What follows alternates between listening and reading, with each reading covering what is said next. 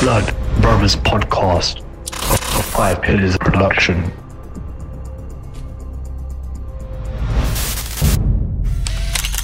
Assalamu alaikum wa rahmatullahi wa barakatuh, my dear brothers, sisters, friends, and the foes out there, and welcome to another episode of the Blood Brothers Podcast with your host, Dili Hussein.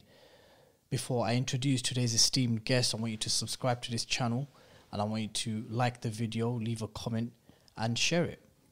Today's guest, as is like all the other guests, is special, but this is someone who's intimately special for me. More so because I've had the great honour and pleasure of working very closely alongside this brother who is a veteran in the Dawah scene. But even besides that, he is one of the most busiest bodies I know in terms of the various activities that he does for the Muslim community on various levels. And I guess today's podcast, we will be looking at all those various things our dear brother and the guest is involved with. And that is none other than Jamal J. Richards from Nightscape Productions. Assalamu alaikum warahmatullah. Wa alaikum salam. First of all, I'd like to say, alhamdulillah, I made it to Blood Brothers. I made it on the podcast. MashaAllah. Congratulations, bro. That said, I saw your podcast pop up on another platform, and I was like, "Raw, why is that popping up? And why isn't Jamal why hasn't he not been on yet?" But wallahi, you're on the list to come on. But it's just that triggered me to be like, nah, he needs to come on quick. And obviously the viewers and listeners should know that this is a take 2 of the podcast. Take 2, unfortunately, yeah. Because the first time you said you've ever lost files, right? Yeah. Well, we were on a very busy filming trip. We were indeed. And so it was kind of like, it wasn't an afterthought to record it, but it was at a time where it had been a really busy day. So I thought I had the footage safe on my SD card. But the following day I had to go out and do some very, very critical filming, and I had to format the card, so I do apologise for that. You sure the files didn't go missing because the content of the first take? It was very... Well, let's see if you can replicate some of that, yeah? Yeah. Before we get into the crux of today's podcast, as with most episodes, I want to present to you a scenario. Okay. It's basically you just have to pick one of the two. And I can't take a 50-50 or nah, I can't. You have to choose one, Jamal. Yeah? Okay. You ready for this? Yeah? Sure. I don't think it's anything that's challenging, but nevertheless, I think it's interesting for the viewers and listeners to get to know who I've got on board. I know you're a man who generally drinks coffee either only with or mostly with oat milk, right? You don't have dairy milk. Dairy, no. But let's say there was no oat milk and you had to choose between almond or coconut milk for your coffee. Coconut milk. Cool. Have you ever tried coffee with almond milk? I think I did, yeah. It was just watery. It's nasty, yeah? Yeah, it's disgusting, yeah. Cool.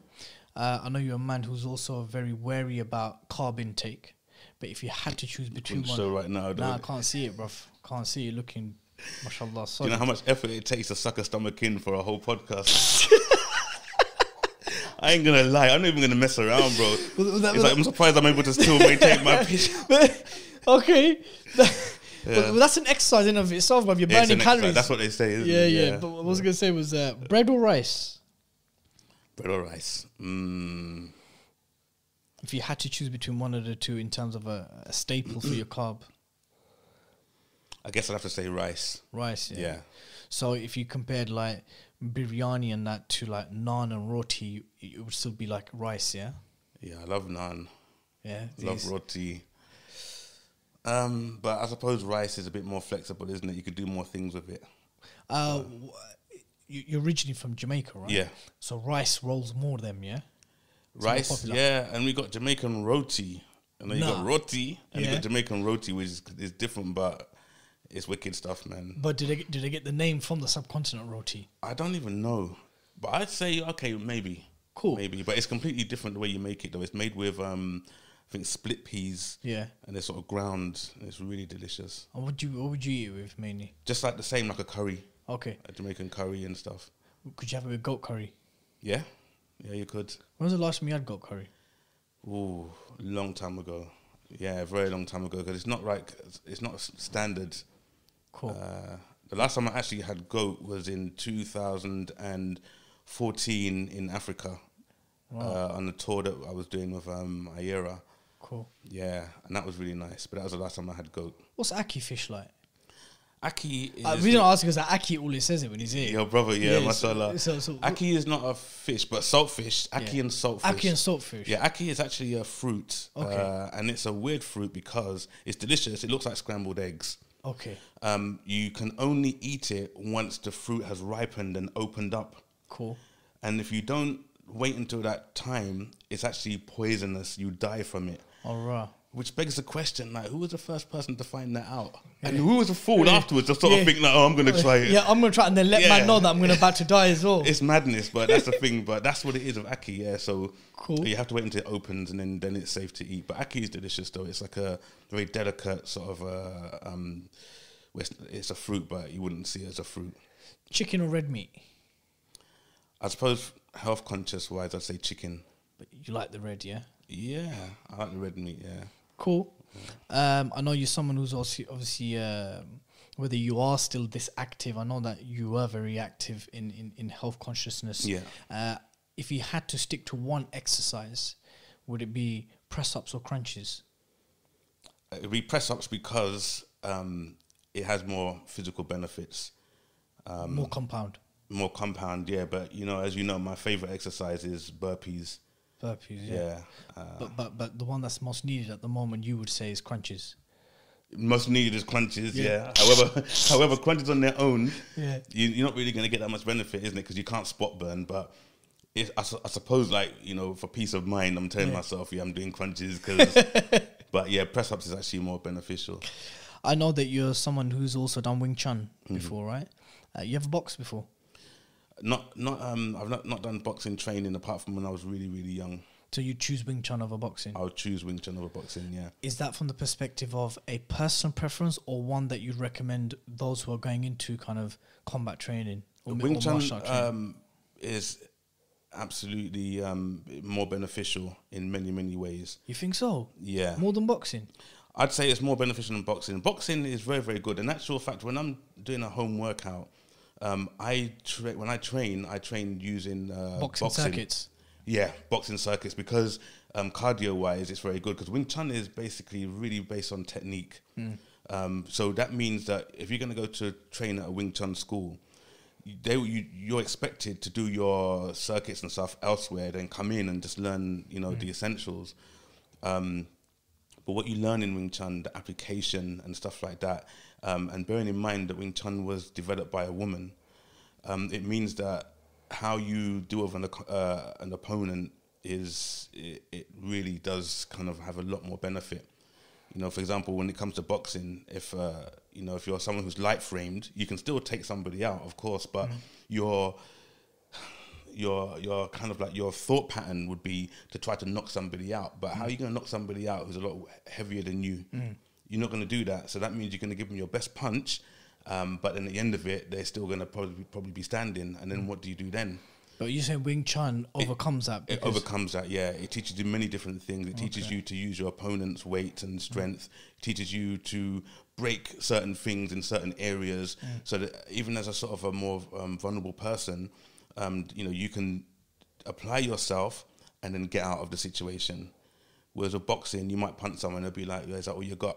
And that's the last thing you want to hear when you punch someone out on the street and you think, I'm going to be safe now. I think it's also very interesting that you got in there that it was founded by a woman, like today's podcast as well. Nice one there, brother. Founded by a woman, today's podcast? No, you said that Wing Chun was founded by a woman. Yes. You sipped that in nicely. I sipped it in nicely, yeah. But it's a fact, though. Yeah. Obviously, we've already noted that you're of Jamaican descent and you're from Jamaica. But if you had to visit one of the two countries outside of Jamaica, would it be Barbados or Trinidad? I'd probably say Trinidad. Have you been to either? No. So if you had the choice, you'd go to Trinidad over Barbados? I think so, yeah. Why is that? They're both beautiful countries, I think. But Trinidad, firstly, it's got Islamic heritage. Okay. And I think that's about it, really. Fair enough. Yeah. As someone who has spent many years in the Dawah scene, especially with your extensive relationship and involvement with IERA, and you've seen the various projects and initiatives, the various strategies if you had to choose between, as a personal liking, in terms Yeah. of what you feel is beneficial to you, Yeah. would it be dawah debates? So like the big debates, don't hate debate, or would it be dawah stall, where people are at a dawah stall and they're engaging with people?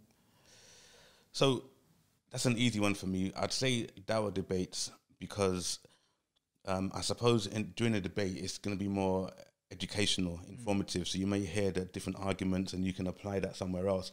Whereas on a dawah table, you're going to have people that are going to come up and they might just maybe not be so learned, or maybe they might just have a few different opinions.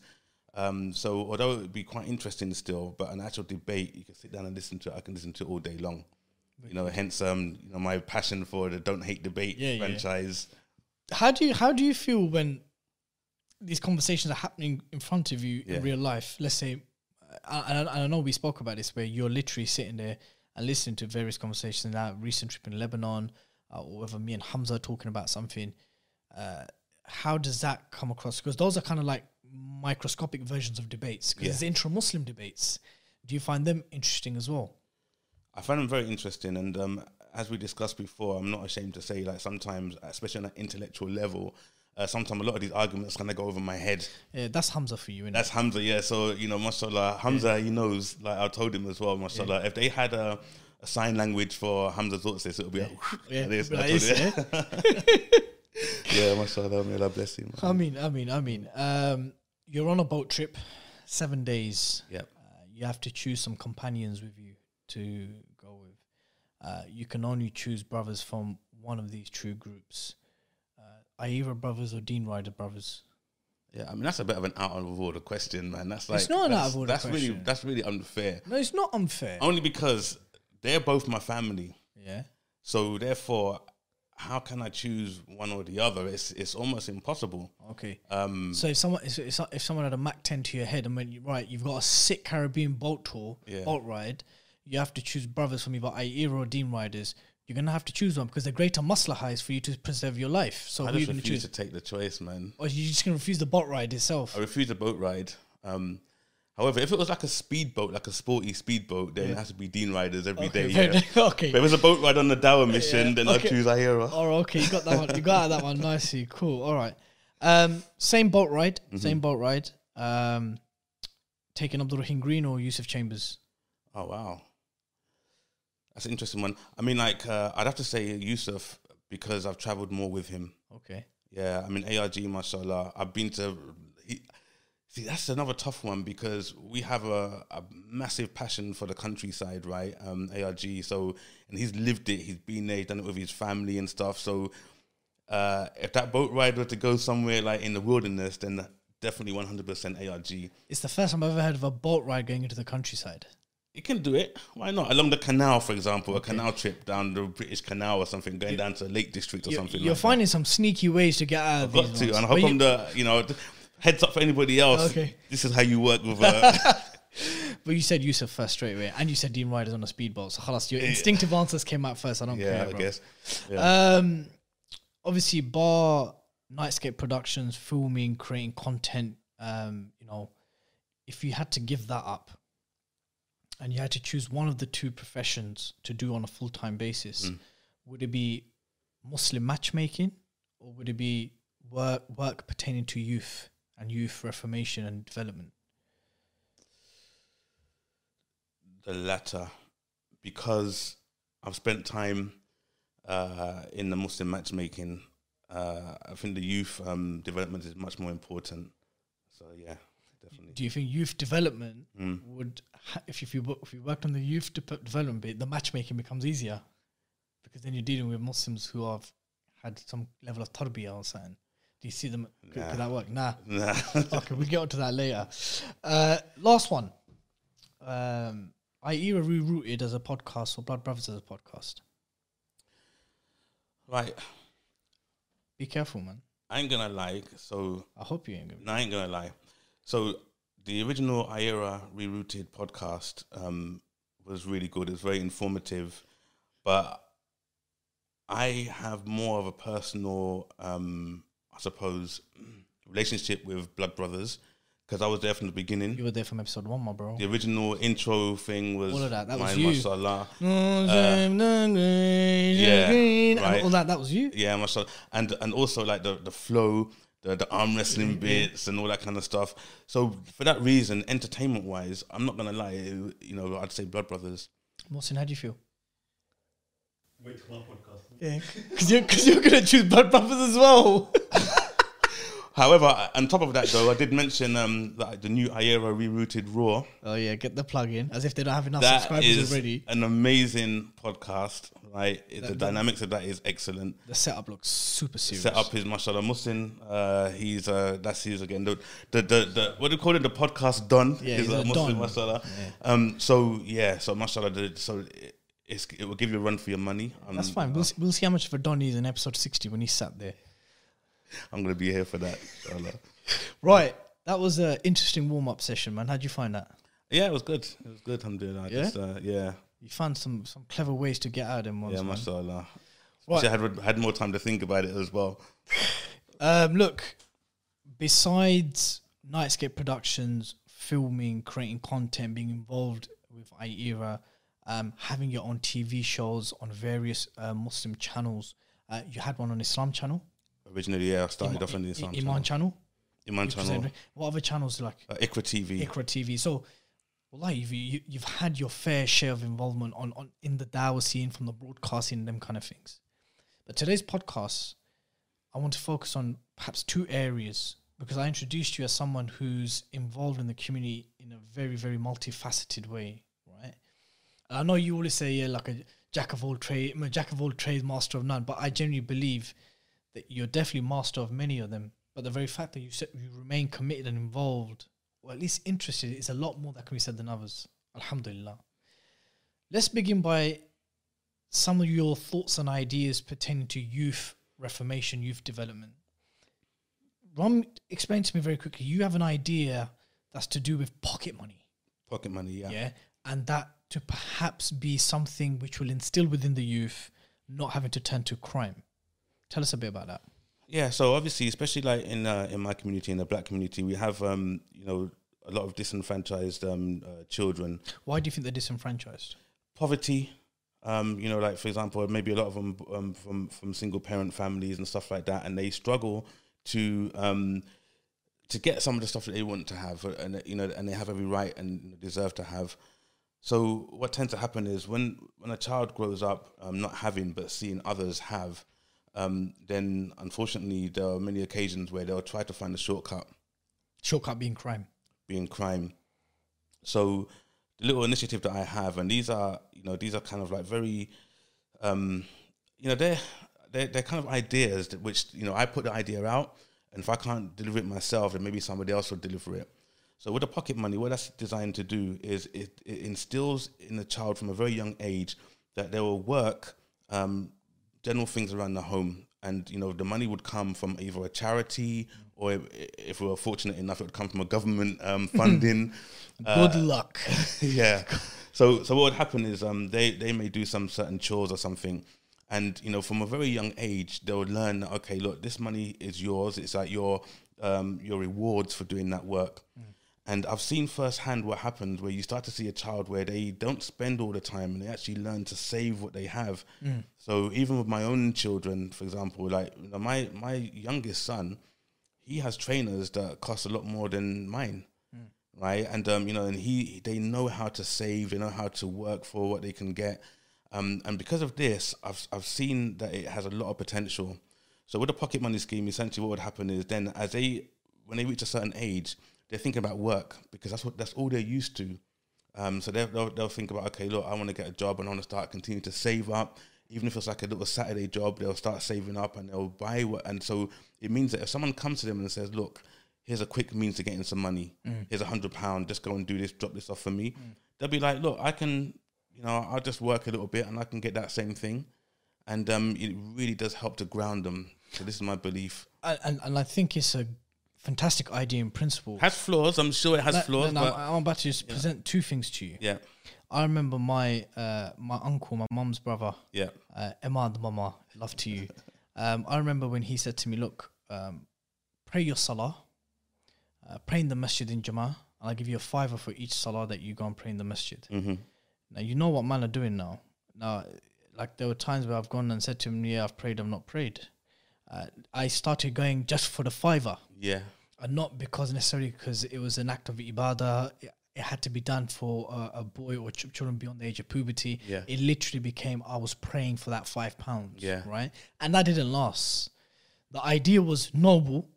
And it worked, and then I was like, nah, I can't. I don't want to pray for the fiver anymore. Right? Yeah. And I actually says I want a tenner now. You want a tenner now? Yes, do you understand?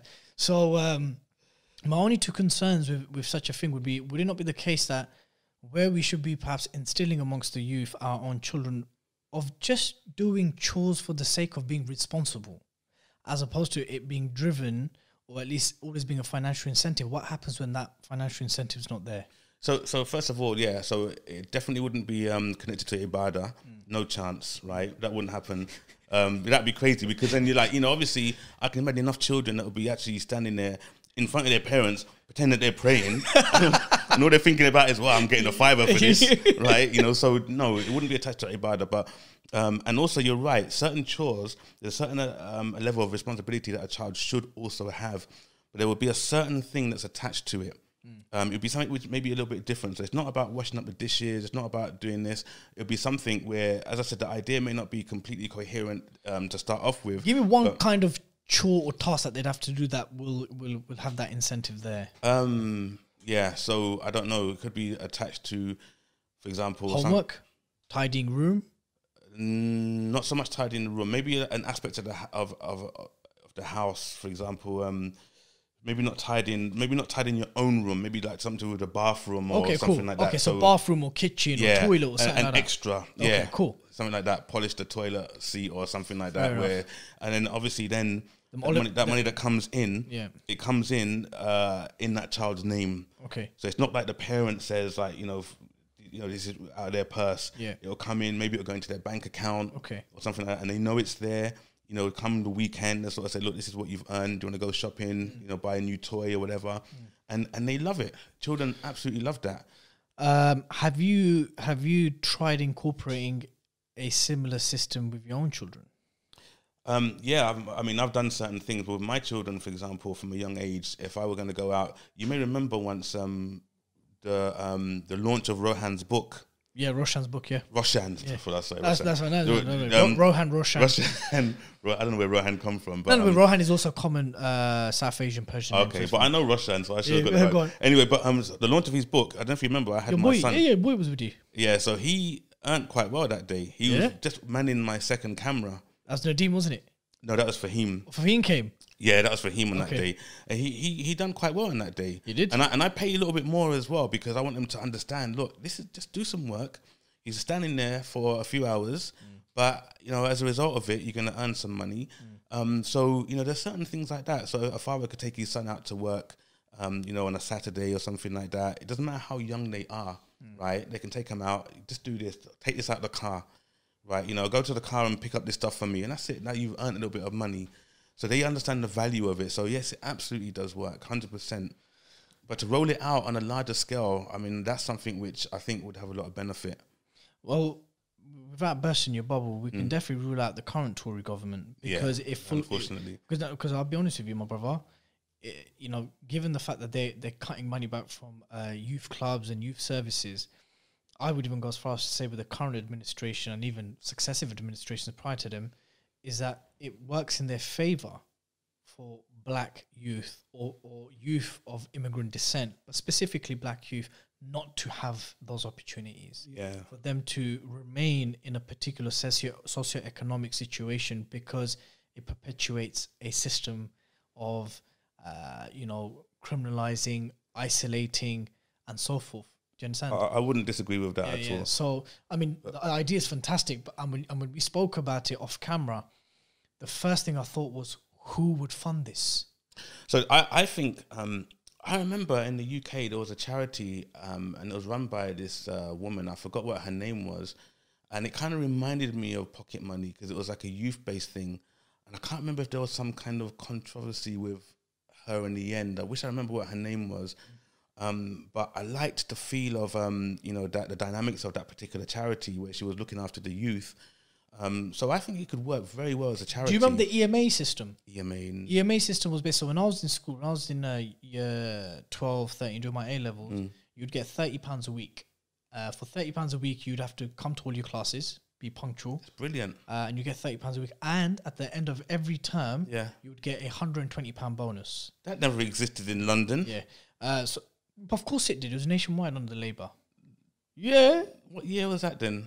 So if I was in 2004, 2005, 2006, it used to be £30 a week, and you get a bonus at the end of half term, subject to your punctuality and so forth. I like it. And I think that was a fantastic initiative. Even though I know certain man them use that to reload on their gear and stuff when they're shotting in school. But the point is, generally speaking, it worked. Yeah, it worked. It was a good incentive. Staying on that theme of EMA youth development, I know you had another idea about like a school of excellence. Yeah. What was the actual name of it? Excellence Academy. Excellence Academy. Yeah. Tell us a bit about that. So, as you know, I mean, we had a discussion the last time about, we use a terminology, or I use a terminology, which was like black on black killing, right? Which, from a objective, view, it sort of comes across in a certain way. For ourselves, we look at it as like, there's the deaths that occur in my community, which creates a lot of concern, and we want to do something to address it. So the idea that I have with this Excellence Academy is where we would have these centres, and these centres would basically be almost like they'd offer scholarships. So we'd have the youth that would come in, male, female, and the minute they walk into this academy, they would instill something in them where, like an honour. For example, there'd be a uniform that they'd wear. It could be like a really nice tracksuit with a nice motif on there.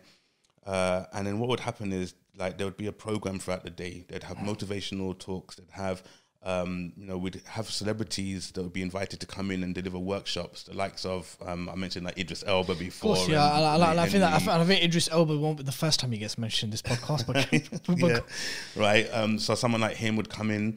He'd do a workshop, not necessarily around acting, because he's got other skills, right? So it wouldn't just be a case of coming in and having a chat. There'd be a workshop for the day.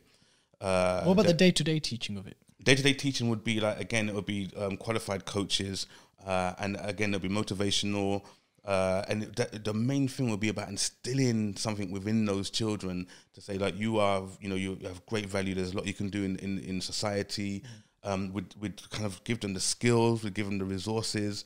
There'd be workshops, they'd learn trades, and the trades would be something which would be a standard, whether it be like a mechanical course or whatever, hands-on, but that won't be their main thing. That would just be something that they can do. Again, with my children, my oldest has a first degree in business information systems, mashallah. But yet still, you can give him a hammer and screwdriver, bits and whatever, and he could produce something for you. So that's a given as well. It has to be done. So I'm envisaging that you'd have these excellence centres that would offer all these things for the youth. So when they come out, they've got a really good head start. They've got a scholarship. They've got the skills. And also it applies to, we'd also have like residential academies as well. So for example, it would be an alternative to someone who's a young offender. So I was just about to get to that. Will there be a space for those who have either come out of youth offender or these are individuals who have been permanently expelled from conventional state schools? Yeah, absolutely. And would they mix with the? They would absolutely not mix. Why? Under any circumstances, because we want to try and be as safe as possible, right? And you don't want to create an environment where someone could be influenced, negatively. So we want to do the best that we can to like keep them together in terms of, okay, those who maybe needing correction, then they may stay together.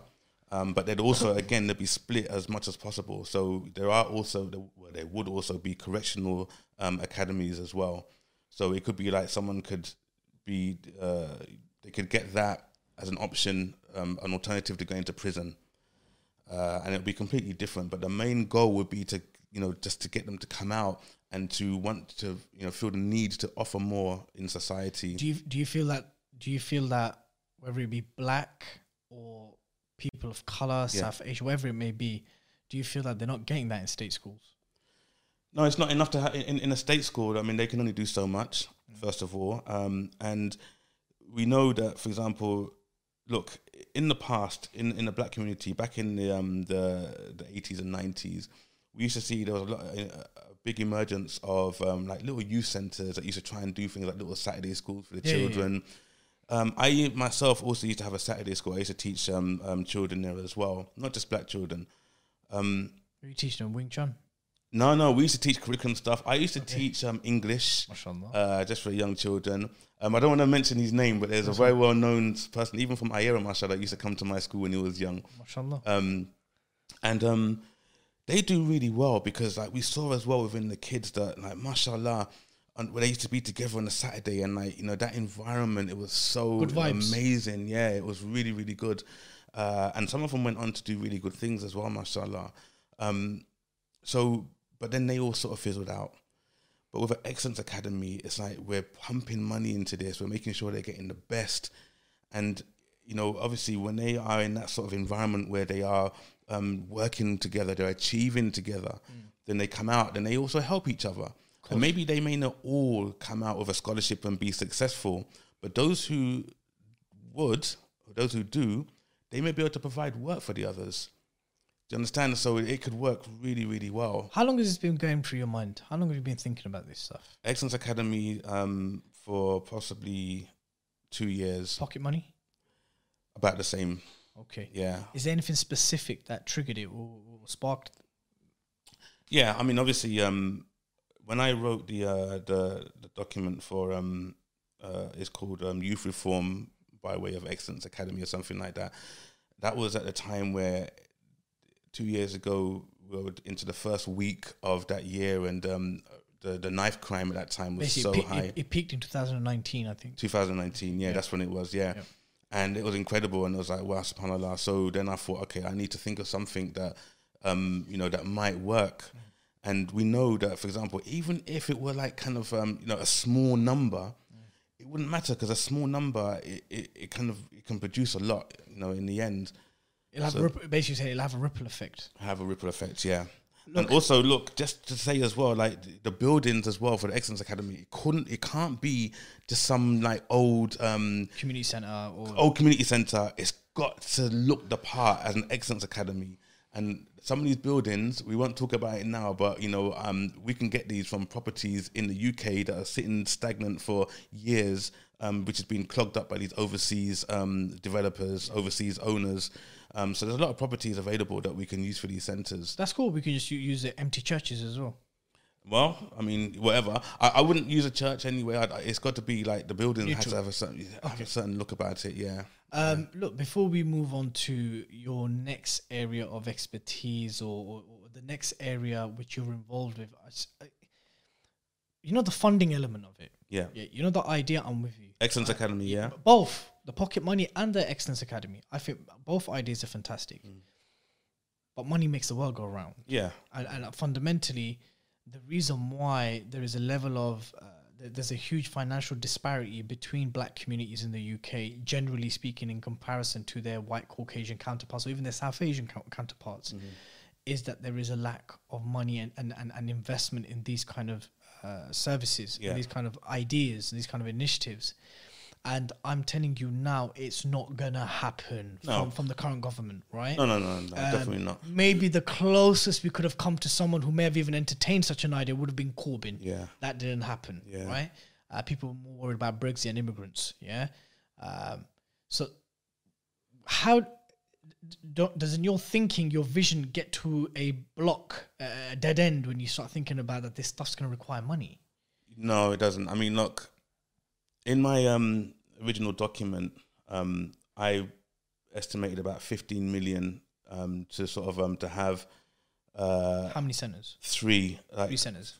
The scholarship one, residential, and the correctional one. Cool. Right, and that's achievable. 15 million is very achievable. But as you mentioned with the government, right? I mean, look, we just wait. If this government's not going to do it, there will be a government that will do it. But the idea has to be out there. And as I mentioned before, you know, I'm trying to make it as coherent as possible as an idea, right? I may never be the one who could deliver something like that, but somebody will. And I respect you for that. Your position has always been, as long as I've known you, is that I'll have an idea. Yeah. If someone can roll it out and do it better than me, Yeah. then Bismillah, do Yeah, it. yeah, exactly. I'll step out of the way and let someone do it, because I mean, Would you encourage black and people of color / Muslim entrepreneurs and philanthropists to perhaps consider something like this? yeah, 100%, totally. Because that's the only that's the only place where I can see something like this could be flourishing. Yeah, If there was a group or network of black philanthropists, successful entrepreneurs, or those who come from an immigrant descent, and then they start investing money into this. But that requires obviously a level of strategic thinking. yeah, 100%. I mean, but it's very achievable. Even just one, producing, you know, every year maybe like 5 or 10 sort of you know, scholarships, you know, or diplomas, whatever. It's very easily doable. But there's another angle that I have as well, which I know we won't discuss it so much now. But you know, just recently I've written a couple of screenplays, like feature-length films, and what I've done is within my films, and if they ever get rolled out as well, I make a point of deliberately just mentioning these things as if they are already existing. Okay. So, Oh, you're talking about hypothetically, like if it was the situation where these things existed. well, in my films, they exist. Okay, wicked. Yeah, so in both my films, they exist. They are already there. They're sort of like, you know, so it's something, for example, my protagonist is someone that went to an Excellence Academy, and as a result of it, then that's what makes them on their journey, for example. So that's what it is. Start the conversation, and somebody will come along and just sort of say, I know exactly how to make that work. Inshallah, That's the inshallah, plan. bro. Moving on to the next area which you've kind of been involved in, and that's the Muslim matchmaking scene. Yeah. Right. And I know that you were generally involved in it from quite early on, way before kind of the emergence of matrimonial sites, matrimonial apps. How did it start? How did it start? Well, yeah, as with probably many people, it started off with someone coming to me and saying like, can you help to find someone for my daughter or my, you know, whatever, and then somebody else would come along. Oh, while you're at it, help us out as well. So then that's kind of how it started, and I kind of little list started to you know, got collected, and then that's kind of that's what put me on the journey, really. And how were you dealing with all the queries and all the individuals that were seeking spouses? How did you collate? How did you document? What was the system that was used? So yeah, back then we didn't have any. Like I was attached to a masjid. I was a secretary in a masjid at the time, and what happened is they had a website. So I just literally took a page from that website, and I just started to put the marriage profiles up on that site. So it would have like B1 down to B20 for brothers, and S1 down to S20 or 30 for sisters. And it was literally like very much kind of like manual input in all the information, subhanAllah. Did the brothers outnumber the sisters? Yeah, totally. Totally, yeah. Totally did, yeah. And how many success stories? Unfortunately, I could never tell you Monetary. as many of the success stories that there were. Maybe I wouldn't call it selfish. I'm not going to use that word, not selfish, but maybe what would happen is I'd find out later on that maybe that person got married. But one of my greatest success stories ever was during the IERA event, which is Seeds of Change. Peter Chen for the first Muslim Women's Conference. Yes. Yeah. So we were working at that conference, and I was on my way downstairs to set up, and there was a brother that called me over, Brother Jamal, and I was thinking, I don't know who this person is. And he sort of like, he called me over. I went over to him, and then he started introducing me to his children. He had some young children, 2 or 3 of them, and I'm thinking like, I'm not sure about why is this brother telling me this? And he said to me, I'm B25 or something like that. And he goes, I married S whatever, and these are our children.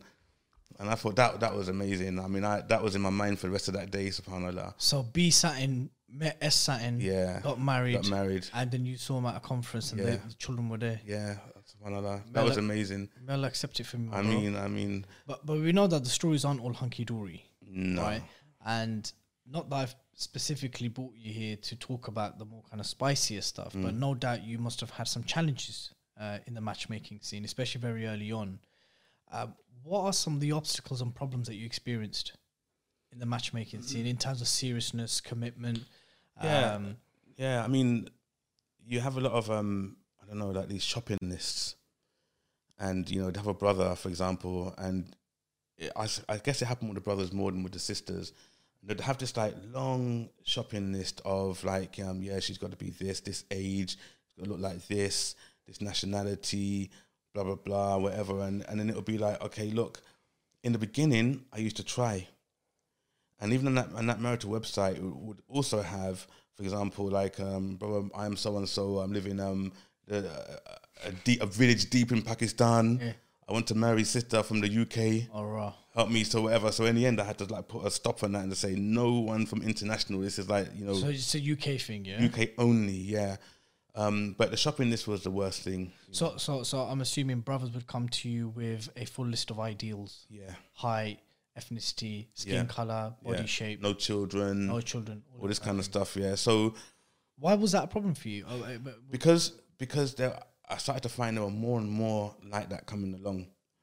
So rather than just getting the job done, it was like, okay, look, you know, I'd introduce them and there'd be a sister, for example, that I'd think it's a beautiful match. It's this wonderful match. And it's like, no, she's 1 year too older. All right. And so much, take it so seriously. She's 1 year too old, right? She's still younger than me, but she's 1 year too old. Oh, she's going to have problems with children. She have this, like, how do you know? How common was that? It was too common. It happened so many times.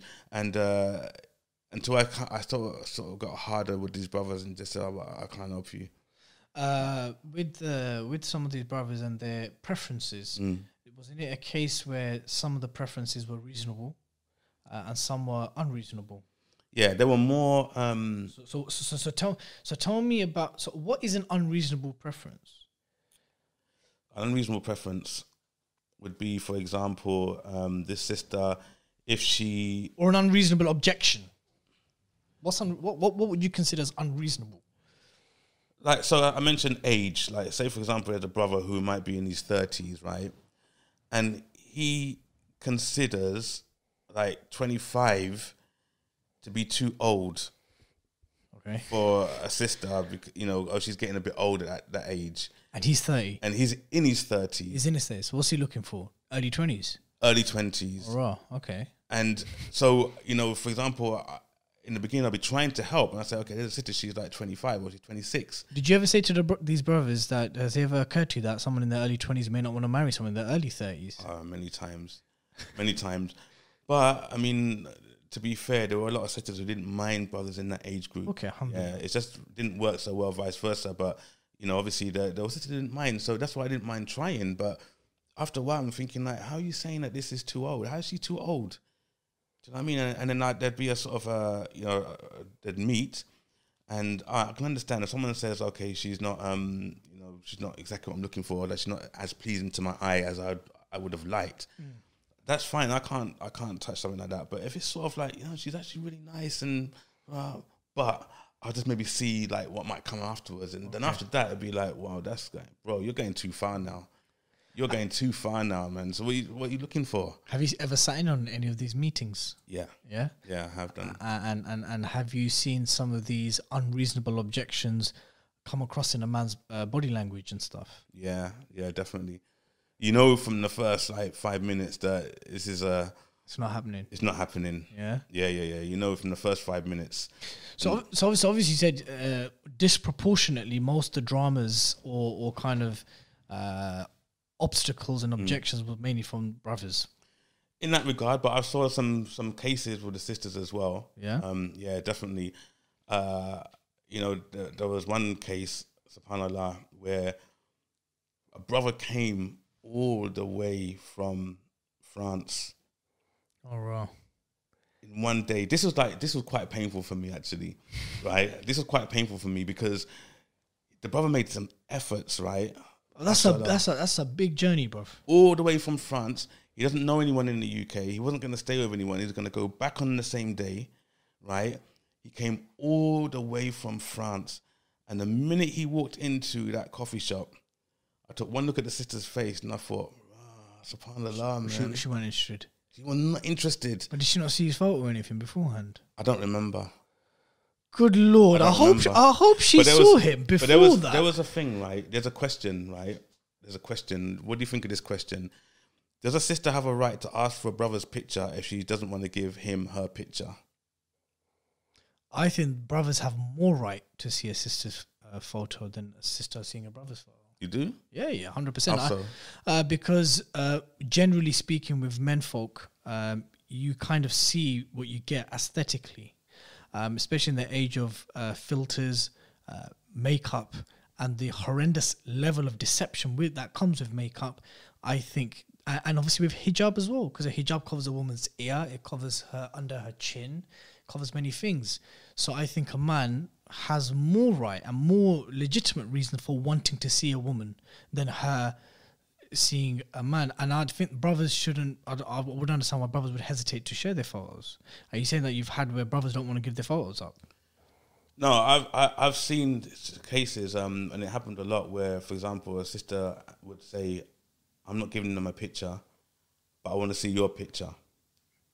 So when that used to happen, I'd sort of say, I can ask, but it's a bit of an uncomfortable thing to ask for, because then maybe it's better to just, if you don't want to show your picture, then just meet. Yeah. And that did happen a few times.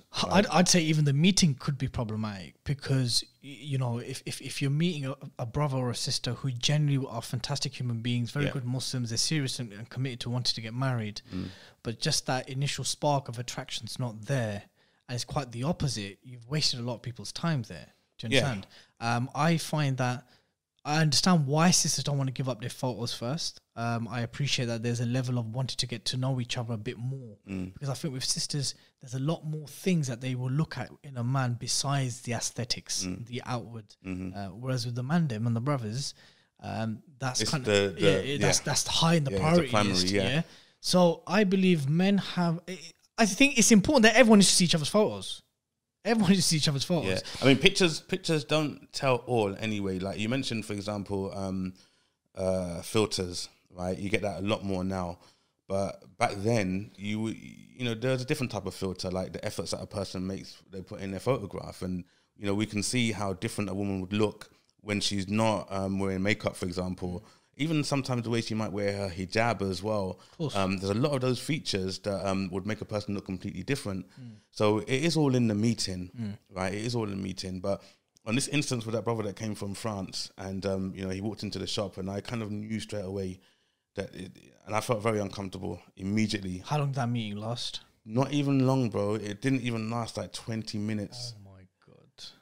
Who paid the bill? You did. No, I paid that bill. All right. I think paid that's that the least bill. you could do.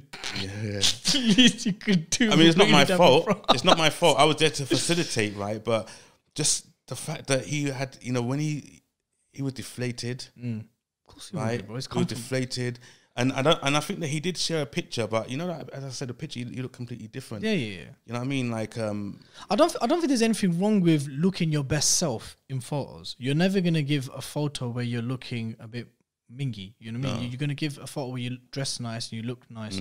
But I think, especially in this area, I'm not talking about the time when you were involved in matchmaking, but I think in light of what's happening now, what's normal now, there's just way too many things that you need to see that person in real life. you have to see him in real life. Yeah, or at least see photos which are the most closest to Yeah. the real representation of a woman, right? So I think that's important. Yeah. On that tip, have you ever dealt with polygynous inquiries where brothers are seeking a second wife or a co-wife, or if a sister is actively seeking to be a co? Have you ever dealt with those? Yeah, I have done. Yeah, Yeah. definitely. Any success stories there? Yes. Even to this day, there have been some good success stories. Yeah, mashallah. And even, for example, marriages that didn't work out. They didn't work out because it wasn't because of the polygamous nature of the marriage or why it didn't work out. It was like genuine sort of differences between the husband and wife where they sort of moved on. Because I never at any time entertained, which I forgot to mention that as a caveat, I've never ever entertained just some random brother coming to me and just sort of saying, I want a second wife. Can you help me? I mean, I'm not saying I did try in the very beginning, so to say I never did is not true.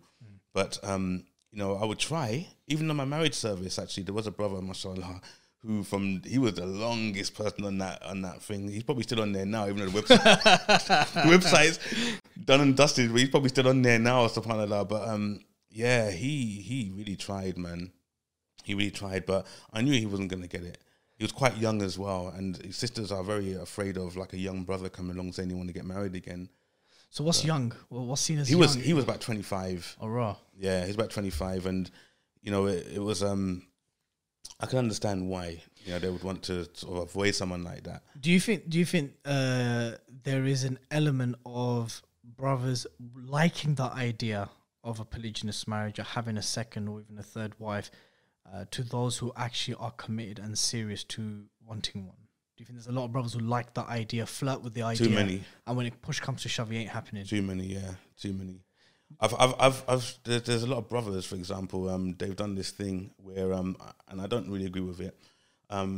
They beat their wives up with polygamy, long before they even are anywhere near, ready to actually do it. When you say beat them with polygamy, as in threaten them with it? No, like you can beat someone by accident, Yeah. right? And what it is, they have this notion that from the outset, when I first get married, I don't want it to be a problem like 1 year down the line where when I want to do it, I'm going to have problems. So I'm going to let her know from the beginning that I want to get married again. So that's all. You've already started your first marriage on that note. On that note. So then you start all the time. So now you're beating them because you keep reminding them, yeah, you want to get married again probably because I know if I leave it too long, I don't say nothing, that's it, I'm going to lose my chance, right? So then now, obviously, then they have sometimes a bit of confrontation, have a bit of a problem with it now. You've instilled an insecurity in them. You've instilled, yeah, exactly. Why so early? Why do you need that now? What's the problem? We've only just got married, that sort of stuff. So then it becomes a problem. When you've heard that and seen that a lot. I've seen, I have seen that. I've seen mad, that. bro. Yeah. Have you seen cases where brothers use polygyny to basically they think it's a solution for the breakdown of their first marriage? So they see it as, okay, the first marriage isn't going great, we're kind of growing apart, whatever problems they're facing, the solution must be get another one, get another wife. Not as a solution to help them in their first marriage, but just for them as a solution to sort of say, well, I'm not really happy here, so maybe I'll be happy somewhere else, and then tolerate here. Okay. But yeah, but that'd be mashing up the first marriage even more then. It would do, yeah. Yeah, definitely. What's your views on sisters who drive their husbands to wanting another wife? Oh, do you mean like encourage them or drive them because they just drive them insane? No. The whole encouraging one is I mean, I don't know how many of those cases you've seen where a woman actively seeks a co-wife for her I've got a couple of beautiful stories. Tell us one then. You want a beautiful story? I introduced a brother to a sister, mashallah, and sister from the beginning, so much respect for the sister. Mashallah, just recently she's been back in touch with me again. So I always remind her, I even say to her, I talk about you, right? Anecdotally, of course, yeah. Wonderful sister. She was so facilitating to her husband. She was like, mashallah, proper queen, yeah. And one day she goes to some event in Whitechapel, and then she sees this absolutely amazing sister, right? And she goes, I think my husband would like you. I think you're getting really well with my husband, right? You know, would you be interested? I'll organize it. And she literally coordinated, she set it up, and she actually helped facilitating for her husband to get married to this sister. Did he get married to her? Got married to her, yeah. Do you know if they're still married? Nope. Okay. They're not married. But just okay, so what do you think makes that sister stand out? What do you think that makes that sister stand out? Just because of what she did, like I'm not saying it as it's an expectation for all sisters to do that. Of course not. Yeah, but it's just that when you see something like that, it really makes you kind of sort of think like, well, mashallah, why would you do something like that? Because she just wanted to, wanted to do so much for her husband, right? My days. And there's another beautiful case. Because that's a different level of selflessness. It's a different level of selflessness. Let me tell you something, right, bro?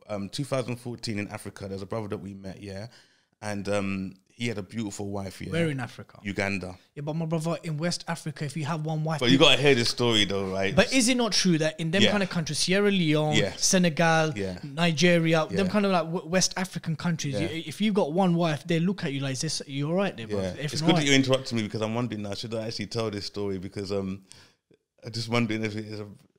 No, go on, tell me, go on. But it's just an amazing thing. All it was... No, polygynous marriages in West Africa...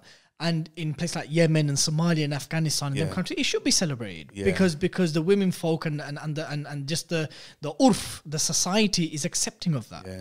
So tell me about. I don't know now. Anyway, so Tell me. So anyway, what happened is, mashallah, the brother was getting married again. Yeah. And his existing wife, she sort of, what happened? She basically kind of said to her, like, you know, in their marital sort of like home, and she went to the house as well. And she just brought a jug, and she goes like, you know, he likes a jug of water, or a jug of orange or water at the side of the bed. And I just thought like, wow, do you know what I mean? That's like, that's really, that's selfless. That's very admirable. Of course it is. To do something like that, you know, mashallah. And he loved that wife so much afterwards. And unfortunately, she lost her life. And you know, he spoke about her in such an amazing way.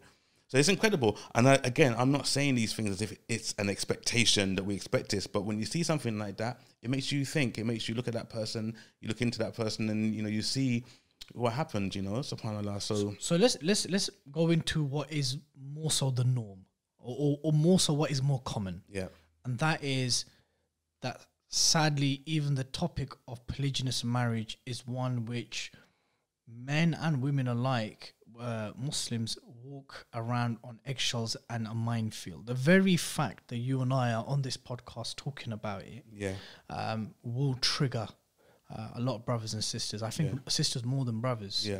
Just the very fact that I've seen it with my own eyes, just the mere discussion that a Muslim man, by the very virtue of the fact that Allah subhanahu wa ta'ala said in Surah An-Nisa that you have one wife, have two wives, have three, have four, what your right hand possesses, if you can be just. That was obviously an English paraphrase of that verse of the Quran. Allah stipulates within that verse the caveat, and that is to be just. And if you're unable to be just, then one is enough. Just that mere utterance, just to know that that is a mainstream, normative, orthodox position amongst the four schools, that a man doesn't even necessarily need a reason to remarry. He can just remarry.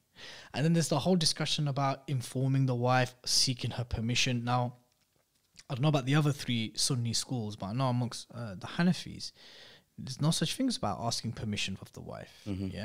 It's just normal to inform her, to avoid dramas, because how are you going to be communicating with a second wife but the first one doesn't know? It's going to look like an affair. It's just a madness. So what I'm saying to you, the reality is, and I've seen this so much in real life, and I definitely see it online a lot, that as soon as the conversation of polygyny comes up, it's automatically met with Muslim men being incapable of being just and being able to handle more than one wife.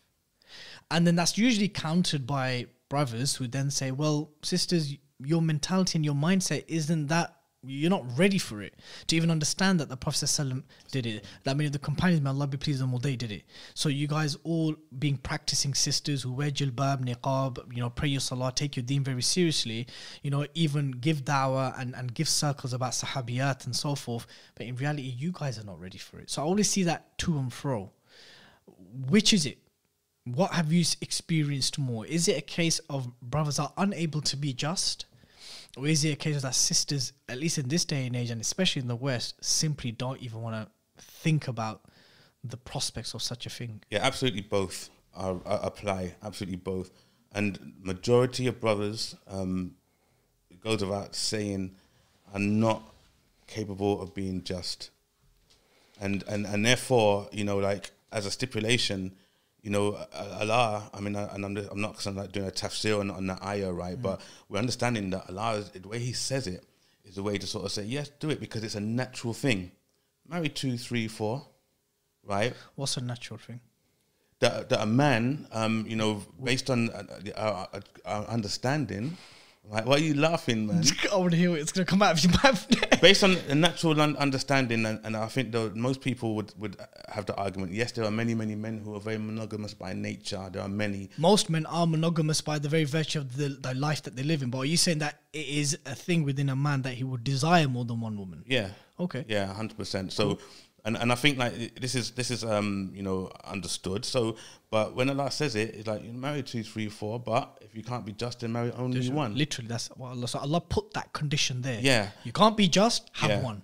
But, we need to be careful that we don't just sort of think, oh, yeah, well, because Allah said so, right? And they completely disregard the second part. And that's what people are doing.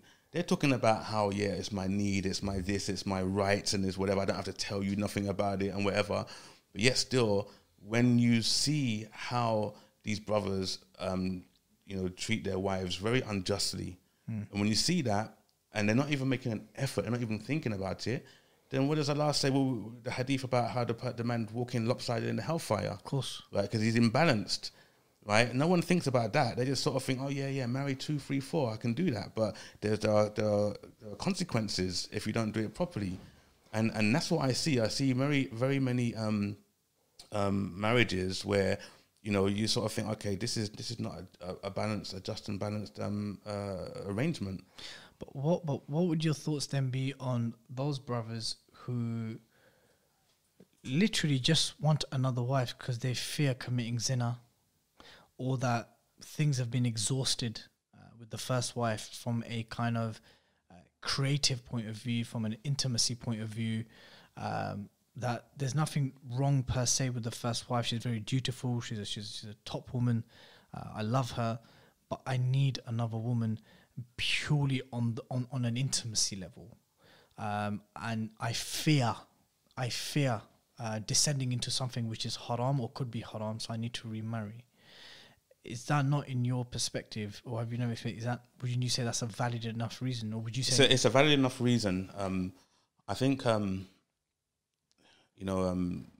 there are many sort of aspects of this that I know that I'm not qualified to talk about. So, it might be based on my opinion more than anything else. But likewise, my brother. Yeah. Likewise. So I think, like, for example, in a situation like that, yes, of course, this would be this man's right to do that, yeah. But what about the efforts that he would be making to ensure that his wife is still happy? How does he know that she's even happy with him? The first wife. Yeah. Has he been looking after her? Has he been looking after her physical needs? Right? I've had sisters say things to me about their husbands I can't even repeat.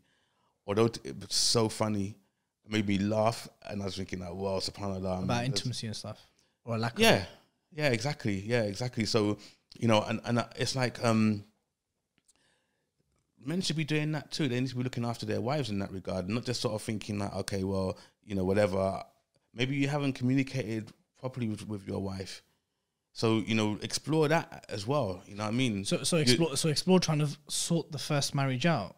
Maybe look, there might be something that you need to be doing. You need to make an effort. Even for you to be happy, you need to make an effort. Maybe like to be less selfish. Maybe to be obviously more considerate. And then after that, when it comes down to it, then because at the end of the day, there is a danger. It's a given right Islamically for a man to just say, okay, look, as you mentioned, I just want to have more intimacy. It's a given right that you can do that, but at the same time, so there's intimacy, and there's also that aspect of wanting more children. Because you want Prophet ﷺ to be proud of your numbers, as per the very famous hadith that he ﷺ wants to be proud of our numbers on the Day of Judgment. Yeah. So naturally, if you have more wives, naturally the prospects of having more children is more of a reality. But I don't see that as a common intention. The common intention is usually because the brothers have intimacy needs. Yeah. Yeah. Okay. Yeah, I think that's a common intention. I think there's so many different intentions, right? There's so many different reasons why people get married. Yeah. You're saying that's a common one for the brothers. I think there's a common one for the brothers, and would you say it's the main one? That they just want another woman. I've had even as recent as about a month and a half ago, I had a brother who, he's one of those sort of, I'd say, genuine people who he sees it like, I do want to have more than one wife, and this is what I want to do within those marriages and stuff like that. He's got it all mapped out. Okay, and he doesn't come across as someone that's like who just I just want to have 2 women in my life in that regard. So you have that, but I think it's a common thing that maybe brothers are thinking in that way, that I just want to whatever. But again, it's about being just. How common is it, from your experience, your observations, the cases that you've dealt with, even marriages that you've been there as a mediator or so forth, where once a brother has remarried or has married another woman, that there is a level of isolation, disproportionate focus on the new wife, kind of abandoning the first one. Have you seen that? Yeah, I've seen that. Yeah, and it does happen because another reason why I've said before, like this is an example of not being able to be just.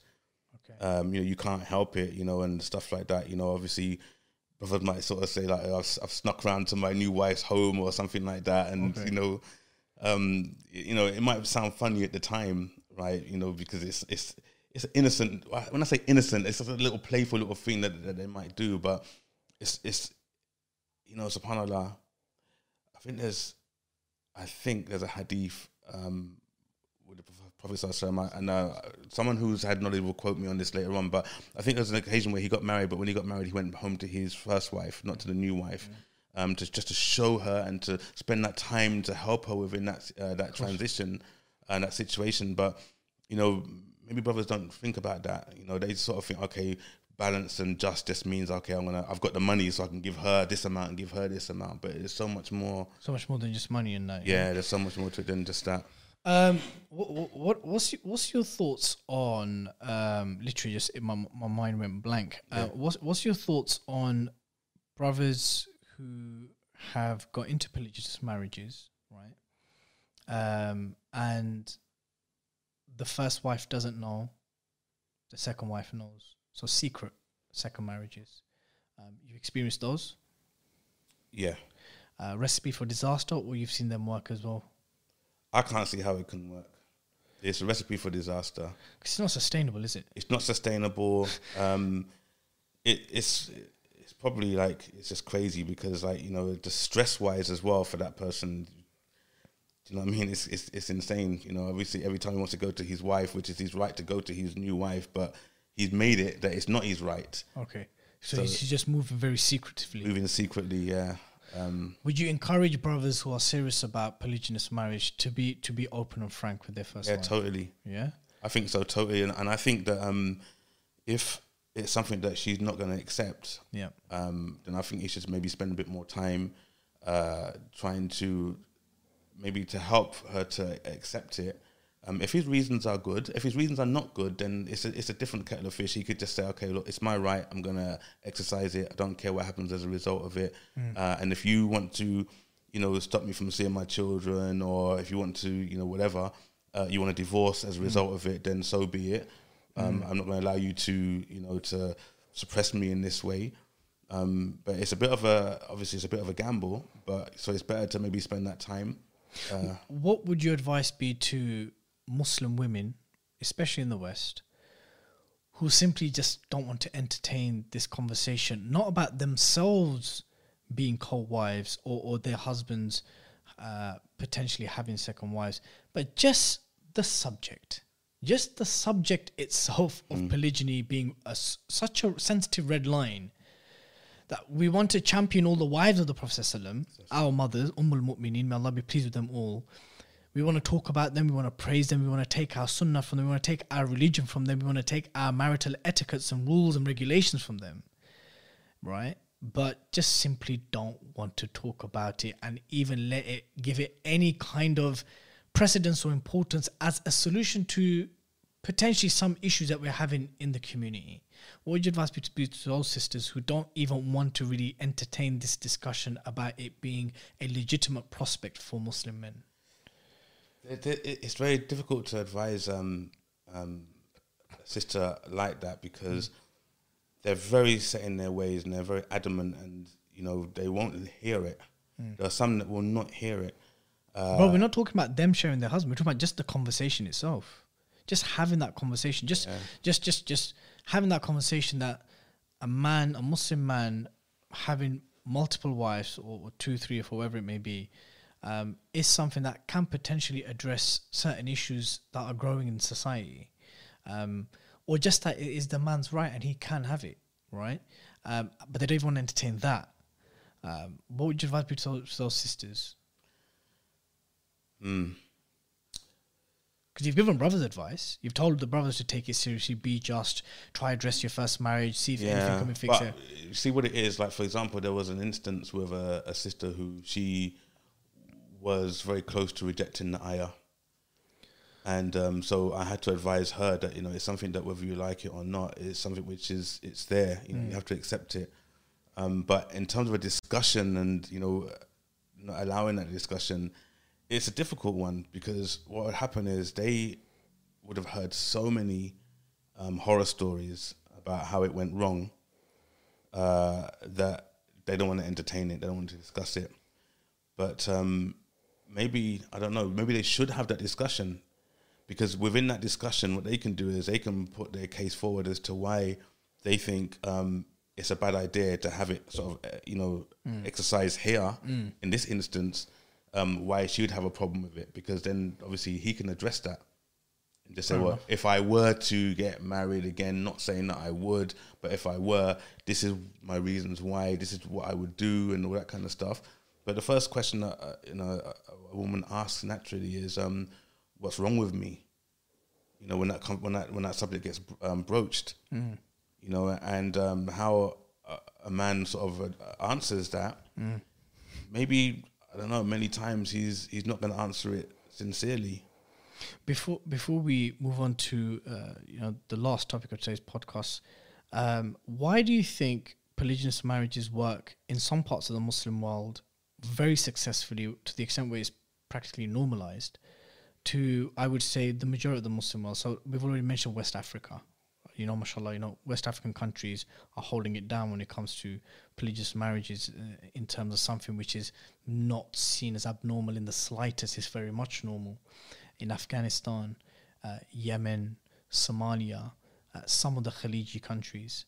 Why does it work there, but doesn't work in places, let's say, like Turkey, North Africa, Southeast Asia, Bangladesh, Pakistan, India, Malaysia, Indonesia, and these kind of countries? Why do you think it works in those countries? I don't know.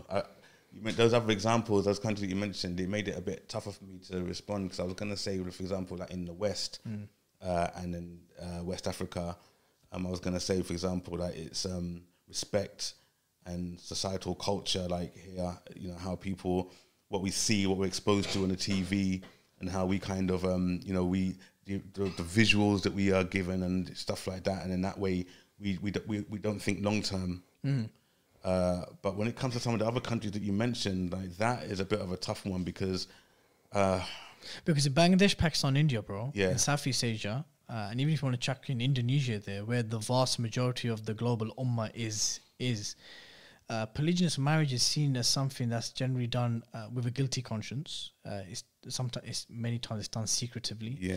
Sometimes it's as a result of the failure or breakdown of the first marriage, but a reluctance of the man to even divorce his first wife. But it's just as a way, like, I'm done with the first wife, I'm going to now go do this. And it's seen as something that's negative. It becomes a case of gossip in the community and within the family. But that's not really the case. I couldn't actually... I don't think I've got enough experience to kind of to try to explain those dynamics, because like with those other countries that you mentioned, for example, why should it be a problem? It shouldn't be. Okay. I think it comes from, so I mean, I've got my own kind of theory. I think that with West African countries, Yemen, Somalia, I was going to ask you, are women more in charge in those other countries that you mentioned? They I don't know. I mean, but there definitely is a tribal element to it. That some of these countries I mentioned, there is a very centered focus on tribal culture, tribal values, right? I do believe that many West African women are quite confident in not feeling insecure in sharing their husbands. I think that. And I think in Southeast Asia, India, Pakistan, Bangladesh, because pre-Islam, it was Hinduism, and Hinduism doesn't have a concept of multiple wives. In fact, they have the opposite concept, which is if your husband dies, you never remarry, you shave your head off, and get and kind of remain like that for the remainder of your life. So I think that has that cultural element is something that's very apparent. What do you think? Yeah. I mean, I just asked you, are women more in charge in that? Because it just, some examples that brothers had given, where, the wife, and they make it in a joke sort of sense as well, that, she calls the shots, so...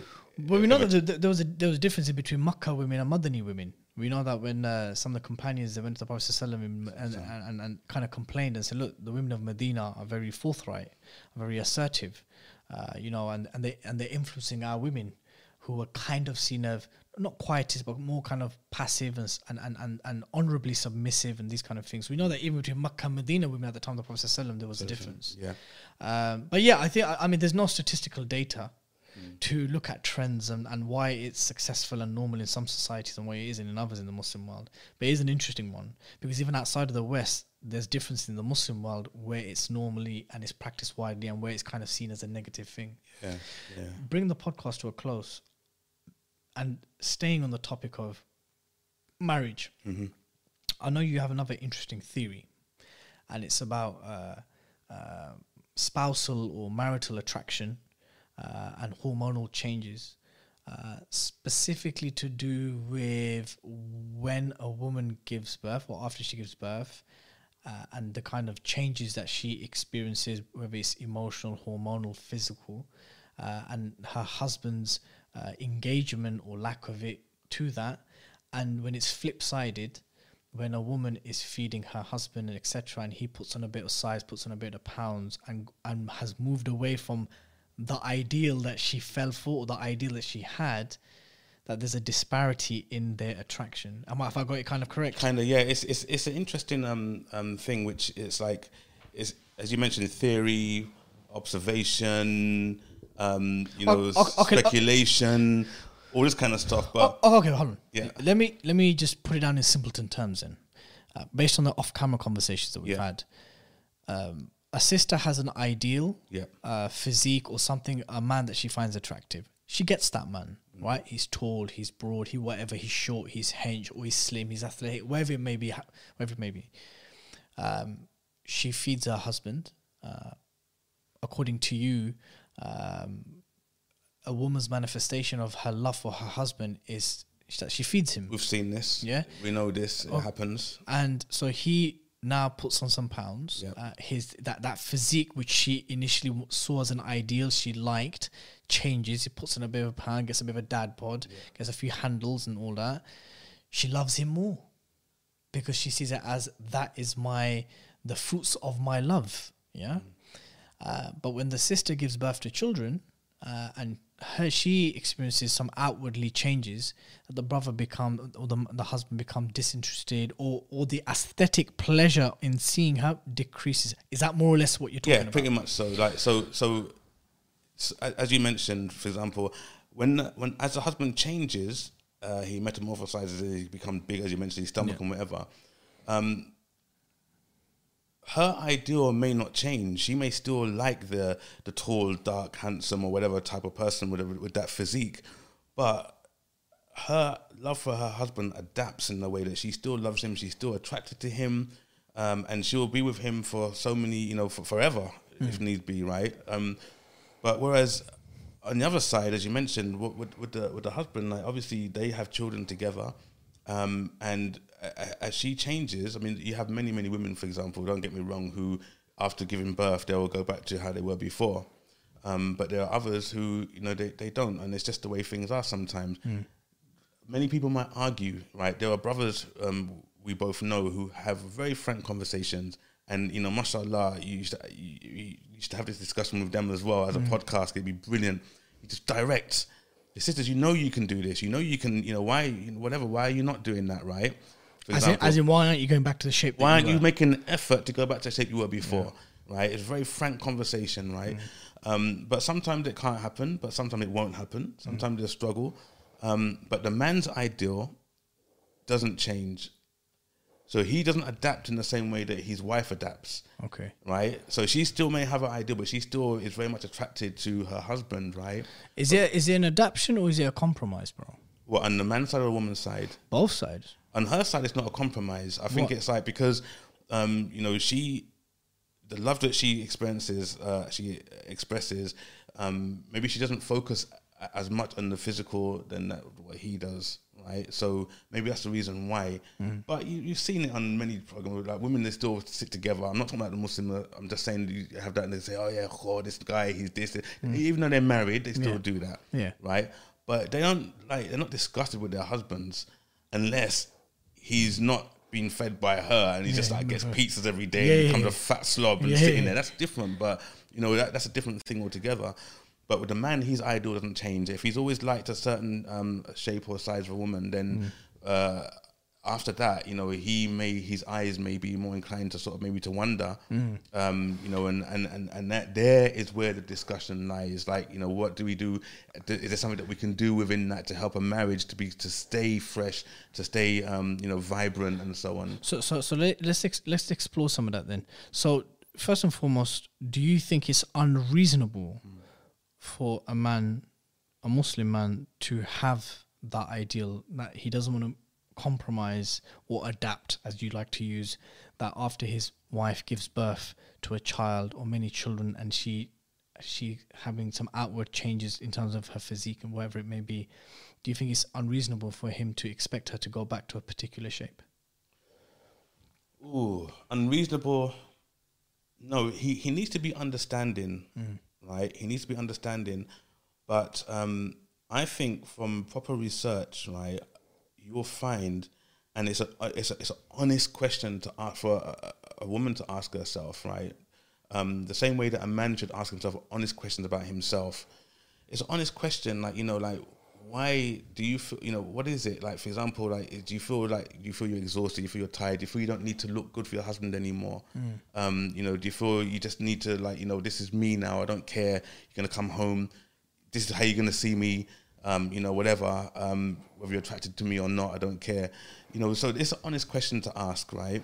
Because I'm sure if there was to be any kind of case studies, I think we'll find so many differences. So there'll be times where, you know, a child can consume the life of a mother, so much so, where she literally, each to their own and each case to their own, she simply just doesn't have the mental energy and the physical energy to, you know, make herself appealing or attractive, or even do a little thing in terms of what she wears and in terms of makeup to look presentable for the husband, because she's just exhausted, right? There's other sisters who, mashallah, hold it down. They manage to manage these things. There are others who will go the step further and will try go back to what they were. That varies according to mental... It's a deep topic, Dilly, because many women would argue that the reason why I haven't gone back to how I was before is because you don't treat me good anyway. We're not, you know, there's certain dynamics, there's certain things that's been said or being done without, you know, within our time together. So it's a very, very broad topic, and the reasons why are, they do vary. But it's been said many times, for example, like the most attractive woman might be the woman who, I use the word might, she might be the woman who not necessarily tries to look good for her husband, but she tries to look good for herself, because he gets the benefit from that. Oh, so you're saying that the better thing, or the more kind of greater thing, would be that she looks after herself for herself. Yeah. As opposed to doing it for the husband, because then that could be like a chore kind of thing. Becomes a chore. Yeah. And especially if he doesn't treat her right and stuff like that, then obviously it becomes a punishment that, you know, this is how you're going to see me and stuff like that. And it becomes problematic. Where she looks after herself because she wants to look after herself. Yeah. And the same will apply for a man, to be honest, bro. Yeah, exactly. So that's the thing now. So obviously... The same would have to apply to a man. The same would have to apply to a man. Have to apply to a man as well, yeah, definitely. He's got to look good. I mean, I know there's a hadith... husband and wife should look good for each other, right? So it's dress as you would like her to dress, smell as if the way you would like to. So it's specific to with dress and smell and scent. So you should be complementing and mirroring each other. Exactly. So try to look out, you know, help each other by, you know, sort of making those efforts. And if anybody within a marriage stops making those efforts, it shouldn't be a taboo to talk about it. Right? It should not be a taboo. It should be something that you should be having that discussion about, because if you don't have that discussion, the longer it takes to have that discussion, the harder it will become, and then that's where it can become problematic. What's your thoughts on, you know, we touched upon it earlier on when we were talking about polygynous marriages. What would your thoughts be on this whole kind of, like, you know, a man not adapting, sticking to this ideal, not necessarily being understanding, does that not necessarily relate back to perhaps that men, their aesthetic interest, their outward interest in women, they're just genetically made differently. The reason why I say that is because I recall a question being asked to Nu'man Ali Khan, and a sister asked him, how is it and why is it that Allah and the Prophet ﷺ have promised men hurul ain, and not only hurul ain, you know, talking about how they look, wide-eyed, wide-bosomed. You know, there's many references to what awaits them in paradise. Even your own wife or wives in this world will look next level in the hereafter, in Jannah, inshallah. How come women don't get these kind of promises and these kind of like bashara and these kind of like glad tidings of what awaits them, that, you know, they're going to have a hench brother with some serious pecs and abs, and, you know, he's going to be dark and broad and all them kind of things? How come men get those references, very explicit ones, whereas there's not anything like that for the women? And Nu'man Ali Khan, I'm not saying he's correct or anything, but it's an interesting point, and that's because you touched upon it earlier, is that, look, Allah knows His creation better than they know themselves. And Allah knows what stimulates, what interests, what triggers, and what motivates men.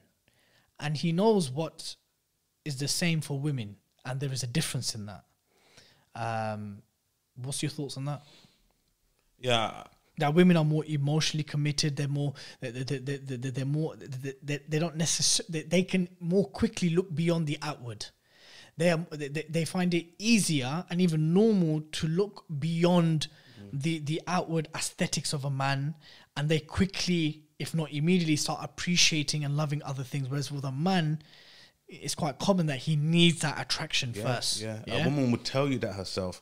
She would tell you that, and she wouldn't have no qualms in telling you that. I mean, like, that is what is more important to her, right? You know, and that's the thing. That's what makes a woman and a man different, right? And you know, that bling of the line is like something where it's like, you know, I use the term bling, and it's like, wow, you know. But with a woman, you know, she will tell you directly, I'm not really interested in that. I mean, obviously, it's completely different, isn't it? It's completely different, subhanAllah. But I think the most important thing is, well, one of the most important things is that within a marriage, communication is very important, right? So within that communication, so much more can be achieved, rather than sort of maybe making sort of blind assumptions, or just kind of just settling for something that you're not quite happy with and stuff like that. And I think when that happens, then even if a man, for example, is polygamous by nature, and even if he, you know, as you said, he has that attraction for other women and whatever, it doesn't matter. The main thing is that he can still be happy with his wife and she be happy with him. Is it not enough, and this is my concluding point on everything that we discussed, is it not the case sometimes that the aesthetics and the outward wears off, and then you start loving your wife or you start loving your husband for the other things, the commitment, the sacrifice, the compromise, the commitment, the love, how he is with the children, how she is with his family, how dutiful each other are, and that kind of stuff just wears off eventually. I mean, it's fantastic that it's there. It should still be there. We should encourage that mutual attraction to still be there, to make an effort, etc. But is it not just the case that you start actually loving other more long-term, more kind of existential things about what makes a marriage work? Yeah. And that, okay, fine, if you both can mutually make an effort for each other, or if it's expected more so from a woman to make herself presentable and attractive and so forth, right? Because a Muslim man doesn't have it over his head that his wife might remarry another man, but she does have that over her head. So is it not just a case where maybe it's not about mutual attraction, and that as the years pass, that kind of becomes a secondary, lesser issue, and you start appreciating just all the other stuff? So, I don't know, and would that mean, in that question, that in an ideal world, that within a marriage with a man and a woman, and after, for example, 10 years, simultaneously, their libido, their marriage, their sexual desires just goes down together at the same time, and then it reaches their peak, and like, they just don't do it anymore. Nah, what I'm saying is, rather, what I'm saying is, bro, is that this thing about mutual attraction and that, maybe that just wears off, innit? Maybe just wears off Within the marriage, husband and wife. Within the marriage, and you're in the long run now, man. Yeah. You're in the long run, and you've got children, life's consumed you, and you just want to see it till the end. Yeah, but that's a given.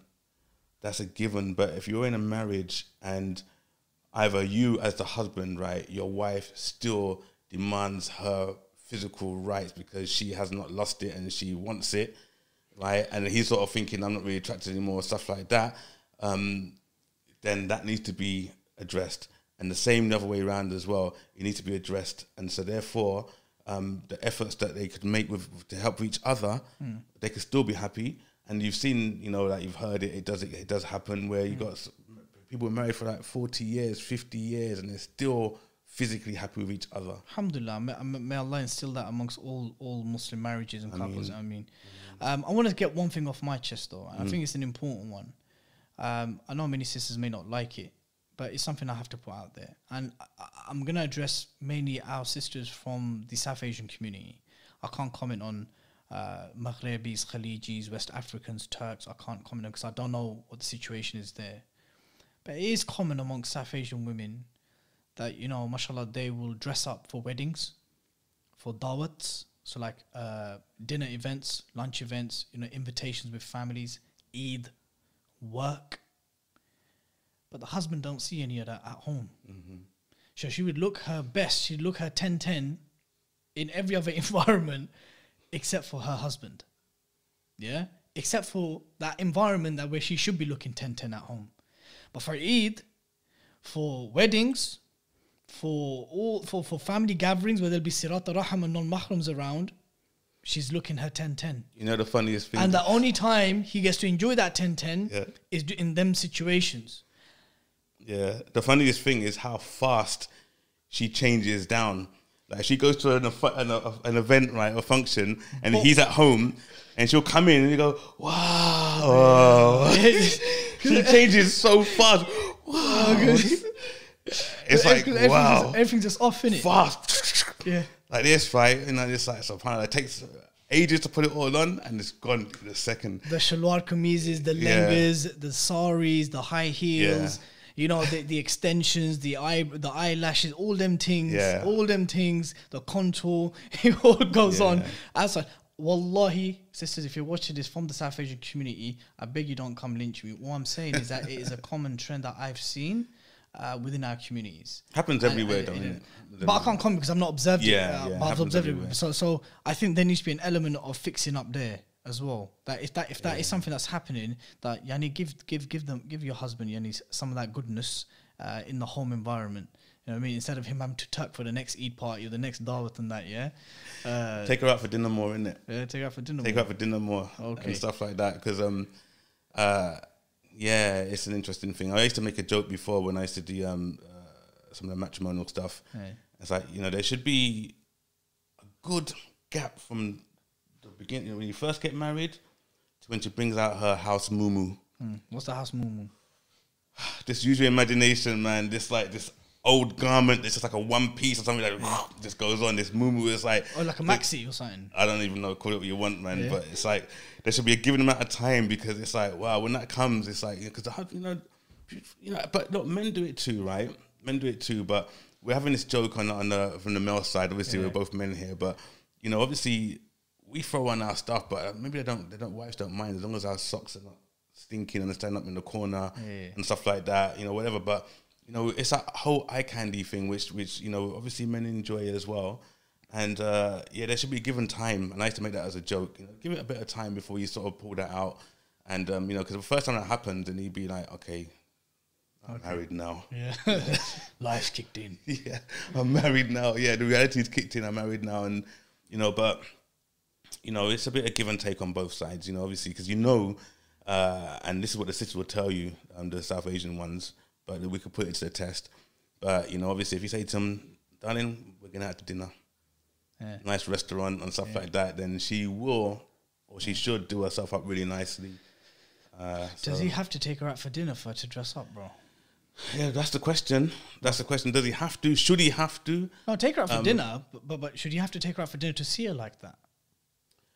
Well, I mean, Take this is her the out for dinner, argument. bro. Yeah, this is the argument. The thing is, she will say that when she comes home, if she's working or whatever, she wants to be able to, to kick back. Okay. And so, where's the compromise? Because hopefully there should be a compromise. Where is that compromise? Because that's what she'll be thinking. And the thing about it is, we're not talking about like the first 6 months or a year of marriage. We're talking about years in. And if it did happen earlier, then they'll be okay, maybe that's something more. We need to address that. But Definitely. yeah. But if it happens years in, then you're not really going to be expecting, for example, you come home from work and she's done herself up. It does happen. And it happens for for many years. And I know cases where this is something which happens, but yeah, I mean, as an expectation, it's an ideal, but nowadays I think we find that there are many more sort of arguments as to why he shouldn't be doing it as well and all that kind of stuff, and so we've reached sort of maybe interesting times now, but it should be something. There should be consideration on both sides, and at the same time as well. Again, maybe a reminder might be needed, darling, I love you.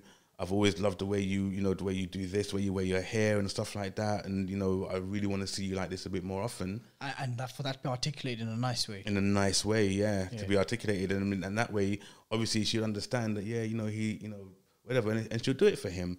When he sort of does it that damn moo-moo. Yeah. Yeah, that... burn it or something one day or something like that. Obviously, So basically, one of Hamza's couched in love, mercy, and compassion. Yeah. Love, mercy, and compassion. Yeah. Bro, I pray to Allah Subhanahu wa Taala that whatever marital issues the believers are going through, for Allah to ease their affairs, to rectify their affairs, and to unite the hearts and minds of the married couples. I pray to Allah Subhanahu wa Taala that those who are seeking spouses, that Allah makes it easy for them to complete their half their deen, and for it to be an attainment to get to Jannah, inshallah. And I pray to Allah Subhanahu wa Taala that me and you both are protected from the comments that we're going to get blasted on this podcast. I mean, Jamal, it's an absolute pleasure having you on, my bro. It's a pleasure to be here, Dilly. Jazakallah khair for having me. Barakallahu feek. I'm telling you this, and I don't want to throw dirt on your face. This was a special episode for me. Besides the fact that it's the first one in 56 episodes that we had to refilm, I've always found you to be someone who I can speak openly with. And can I just say, Dilly, Jazakallah khair for that? I just remember, when I told Dilly over the phone that I'd lost the footage, I deleted the car by accident, and Dilly goes, "Wallahi, bro, I just feel like smashing my phone against the wall right now. I ain't gonna lie." That was too funny. When you said that, I just thought, oh my God, Dilly is proper vexed, man. That's because you don't have a track record of doing these things. Never done it before. It was the first time. So yeah, man, I've said to my wife and I've said to others that you fall for me somewhere between the spectrum of a brother and a dad, in terms of how I speak with you and engage with you, my brother. And I pray to Allah He gives you a long and virtuous life. I mean, and you too, bro. Mashallah, it's always been a pleasure working with you and working under you when you was my boss at one time as well in Ayera. Mashallah, some very pleasurable memories. But yeah, may the work continue. I mean, my brother. But you got rid of my intro card though, bro. That's for season 2 though, isn't it? Mohsin's out of order. Yeah. Mohsin's out of order. Yeah. You got the whole podcast, you got everything, the more podcast done, and he goes and removes my intro. But I'll tell you what happened there. Because obviously the initial was the partnership with the Mad Mamluks, so we had to make sure that we're Brits to kind of differentiate between us and the Yankees. But obviously, since we parted from the Mad Mamluks, that collaboration, may Allah bless them and their work as well. I mean, top brothers, my day one, Sim, big up.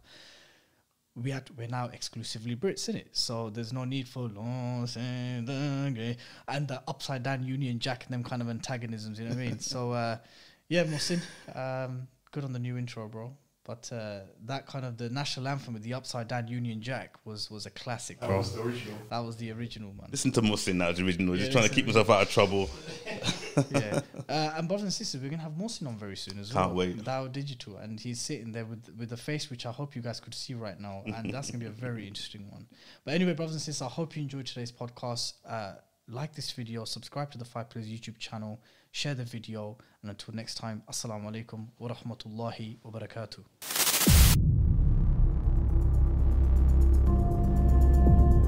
Blood Brothers Podcast, a 5 Pillars production.